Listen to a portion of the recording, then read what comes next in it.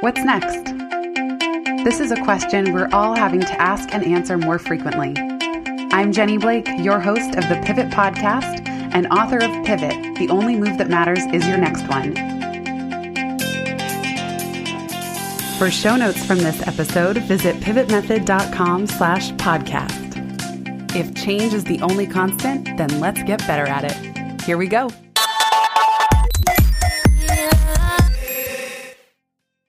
Welcome back to part three of our April Pivot Insider Call with special guest Penny Pierce.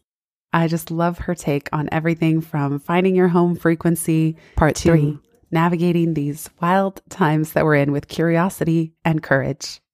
As a reminder, you can join us next month for our Q&A at pivotmethod.com/insider.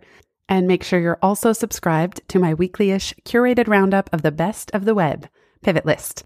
You can learn more and join us at pivotmethod.com/pivotlist. Now on to part 2.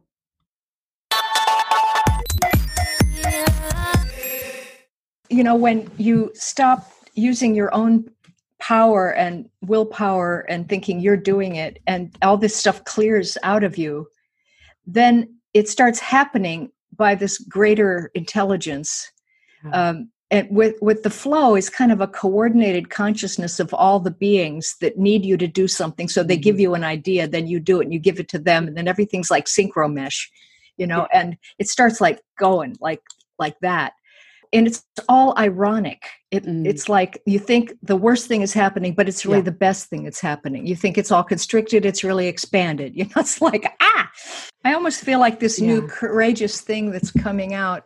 I always used to ask myself, well, what's my next courageous act after I was kind of at a boring point in whatever I was doing.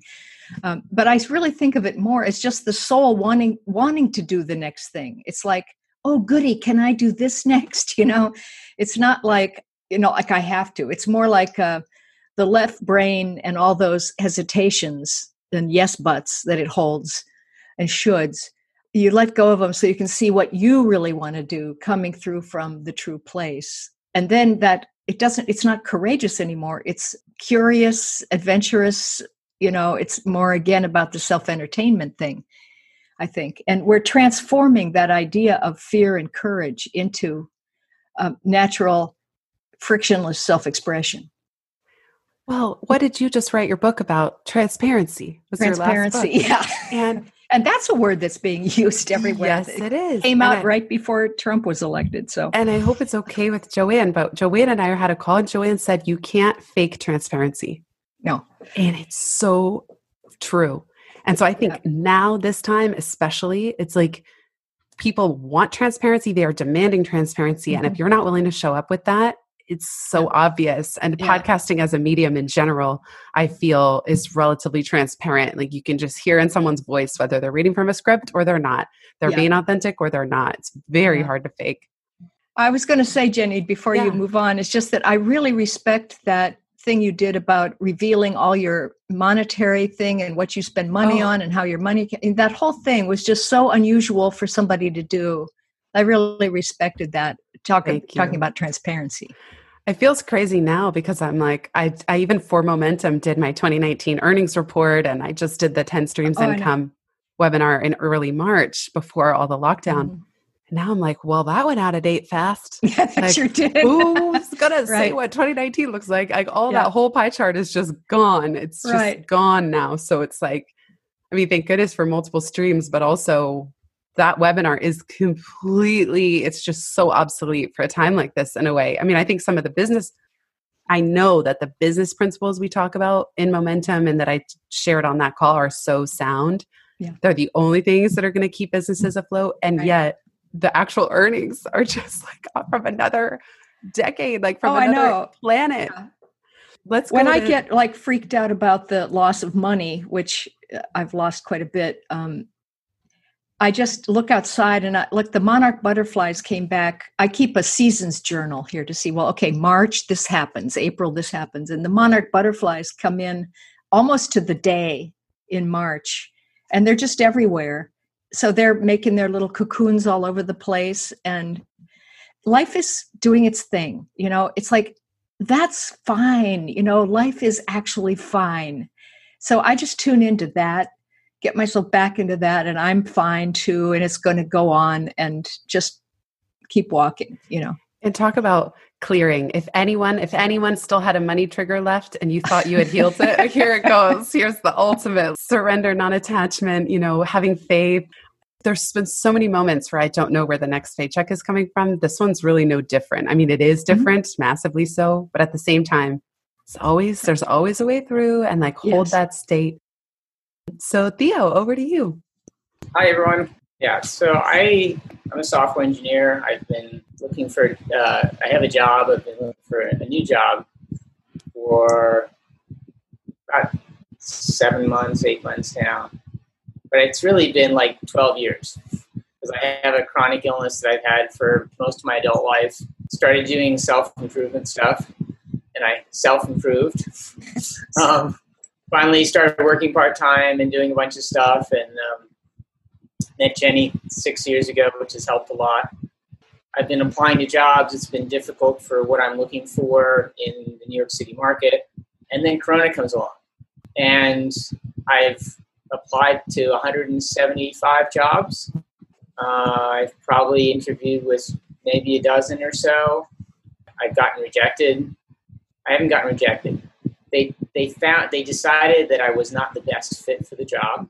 And then the one job that I really wanted and that I felt was a good fit, I just got an email today that they decided that they're not going to fill a position, which I read to mean they have a hiring freeze. And this was of all the companies that I've even applied to, this was the fit. It felt right. And they don't, and he specifically says in the email, we're not rejecting you because we didn't think you were qualified. Just to be clear, we are not filling the position, which told me even more so that I was one of the top candidates for the position. I found this out a few hours ago. I have one other company I'm waiting to hear from, and given what's happening, I think this is I'm hearing from other people that this is spreading. Right now, once I read that email, my energy went, ooh. I had to go lie down. I had no energy. I had no desire to do anything. And now, of course, we have this call, and I wanted to come on here because this is perfect. This is our work, right? Stuff happens, and now we get to work with it. It's just materials, data. I was sitting here listening to the conversations and just feeling into my body, and I don't feel like total crap. I used to label it, give it a certain label, this was a bad thing that's happening, and that, this energy feels bad or whatever. I feel bad, and I don't. I feel energized. It's like a swirling energy instead of a directed energy. Yeah. So my sense is something's opening up potentially. And I know that I decided if I didn't get this job or this other job, I'm going to do certain things. I'm going to start working on certain projects. Good. And strengthen my skills in another area and then go in a slightly different direction and open things. I was going to say something like that because I think that when the old form kind of dries up, and it might be temporary for sure, that it forces us to open our imagination and go straight into the imaginal realm using intuition and saying, so what would I like to do right now? And it might be that you do have projects, or you have, if you were your own boss and you had your own company and you wanted to start a new innovative project, what would it be? So start the trickle of your genius coming through for something you love.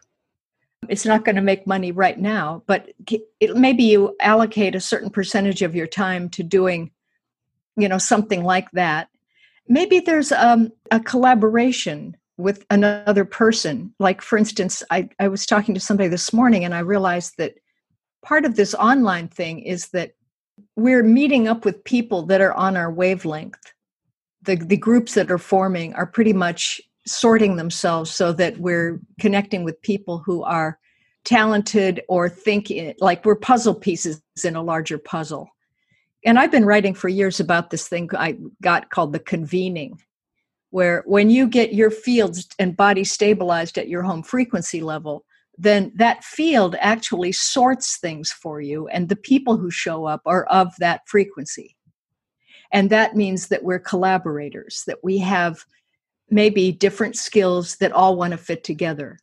So I'm starting to see that what this may come up with is all kinds of different collaborations that are, maybe I'll do something with this person here, a project, and we'll make some money on this webinar, or we'll do this and that and make a little money here. It's not just one person. It's like in and out, and almost like weave the web together, of these groups.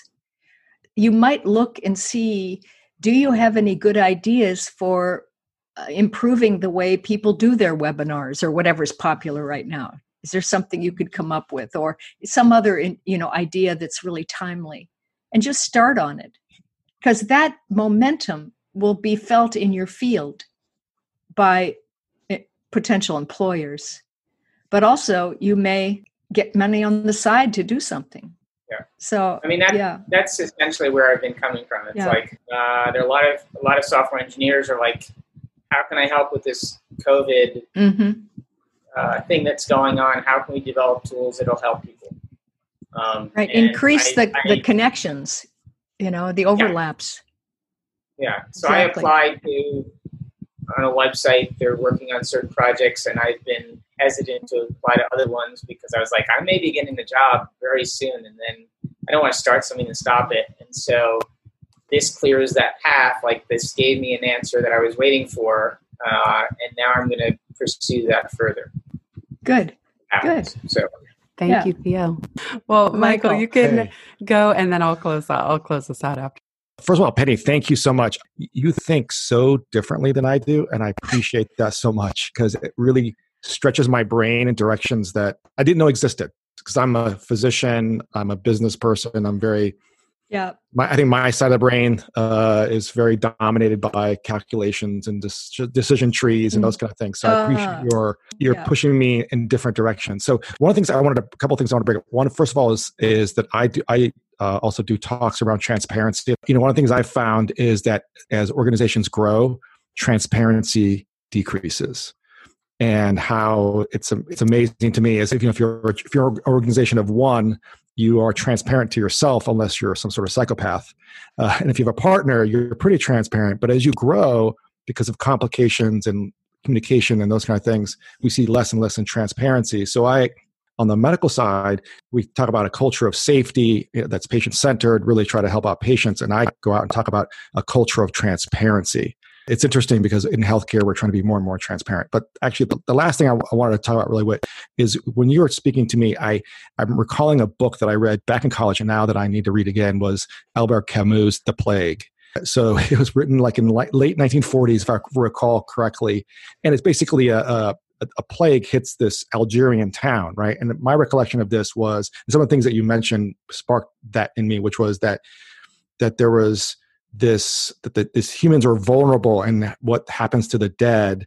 And some comments in that book, remember that like all these things happen to us as we're alive and the dead don't know those things. It was kind of interesting what you were saying. And also that it reminded me that at the same time, people are wishing away the virus, or at that point in the book, they're sort of behaving as if it didn't exist, and the absurdity of that. And the sort of in the book, this flexing back and forth of people who are very aware of what's happening in the plague and those who are not at all. And that sort of, you were describing this sort of toroidal kind of image of flexing back and forth. But anyway, I just wanted to mention that, and if folks haven't read that, it's kind of an interesting perspective, and that, really at the end, the message, even though it talks about an absurdity of life, it really, I think the message is that we should turn away from judging others during these crisis times and really embrace like gratitude and joy in the fact that we are part of the living. It's because the dead don't know that this too will pass, right? They only lived during the time of the plague, and they didn't see what happened at the end. So again, more than anything, I wanted to say I appreciate the way you think, because well, I have many thoughts about what you just said. If you, so different than what I am. Want me to so different. Comment? Yeah. So anyway, I threw a lot at you. I'm sorry. Yeah, you did. Yeah. I think that the dead do know a lot about what's going on. There's a lot of telepathic resonance, and between people who are alive and in our higher realms, in our dream states, a lot passes back and forth. So it's not like the dead are like totally unconscious. It's our non-physical life is what it is. We have physical life and non-physical life. And, right now the physical life seems dominant, but once you pass through, then the non-physical life is dominant. the waking life seems like a kind of a weird dream. And I also think transparency in organizations, it's not about size so much. It's about old perception and new perception, which I write about a lot in my book, Leap of Perception, that we're moving out of linear thinking and left brain thinking, and we're integrating right brain perception, which is the intuition, and putting them together, which is also the merging of the non-physical and physical worlds into the same one reality. And so it depends on leadership, I think, a lot in the beginning stages, is that as the leaders become more transparent, meaning that they are not holding fear and clutter and negative, subconscious blocks and stuff, and they're clearing themselves, then they become able to transmit really clear win-win-win kind of ideas, which then will help open the people around them into that kind of thinking. And then it's kind of like a contagion itself. And it will pass into the organization, and you will have a collective consciousness of open-minded, clear people eventually. I don't think it works the other way, but it does work the other way in the old perception where fear dominates. So it's about really balancing ourselves and then taking roles as thought leaders and leaders in general to help communicate how this thing works, how this transformation of consciousness is actually happening, and what it's like after things shift. Reality, everything looks, like I said, ironic. It looks like it was one way in the old reality. It's like, wow, it's this other way in the new reality. Oh my gosh, we couldn't have ever suspected, I love what you said. And it strikes me too, you talked about the habits we're building, and that transparency is a habit. It's a practice. You're not transparent or you're not. It's every day. Yeah. As you said, Penny, what is the one courageous next step I can take? And I also ask myself, and even within the context of all the work I do, whether it's the podcast, Insider, Pivot List, Momentum, how can I be transparent today? Or what can I, truth while it's fresh? Yeah. A lot of it has, transparency is a lot about exposure, letting yourself be exposed, and even your flaws and fears and things, because everybody else has got theirs, and if you're not holding those as negativity, then other people won't hold it as negativity. It's like, it's just all one reality. What you do is what the world around you does. And you start seeing that, and then you go, oh, well, it's not that important to hide, and stuff like that. So. Absolutely. Penny, this is so amazing. I'm watching the comments. I speak for myself and all of us when I say thank you so much. And there's a lot to discuss here. So maybe we'll get to have you back for a future Insider call. Get into a few more drill downs into other topics. It would be great to keep the conversation going if you're open to coming back at some point. Oh, yeah. Anytime. Love it. Amazing. Thank you so much. It was good to see all of you and meet some of you. Thank you. And everyone says in the chat, thank you. Really enjoyed. And thank you so much.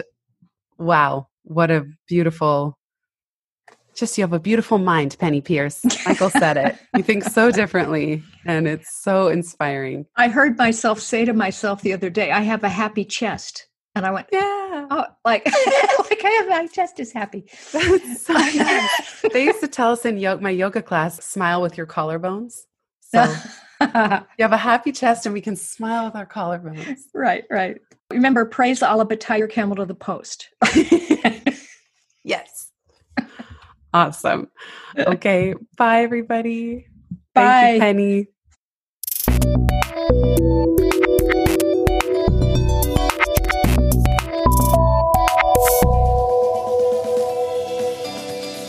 Thanks so much for listening to this episode of the Pivot Podcast. Make sure you don't miss an episode or my insider tips and templates by signing up for Pivot List, a curated twice-monthly newsletter where I share the inside scoop on what I'm reading, watching, listening to, and the latest tools I'm geeking out on. Sign up at pivotmethod.com/pivotlist. Get show notes from this episode at pivotmethod.com/podcast and connect with me on Twitter at Jenny_Blake. Remember, build first, then your courage will follow. Hasn't it always?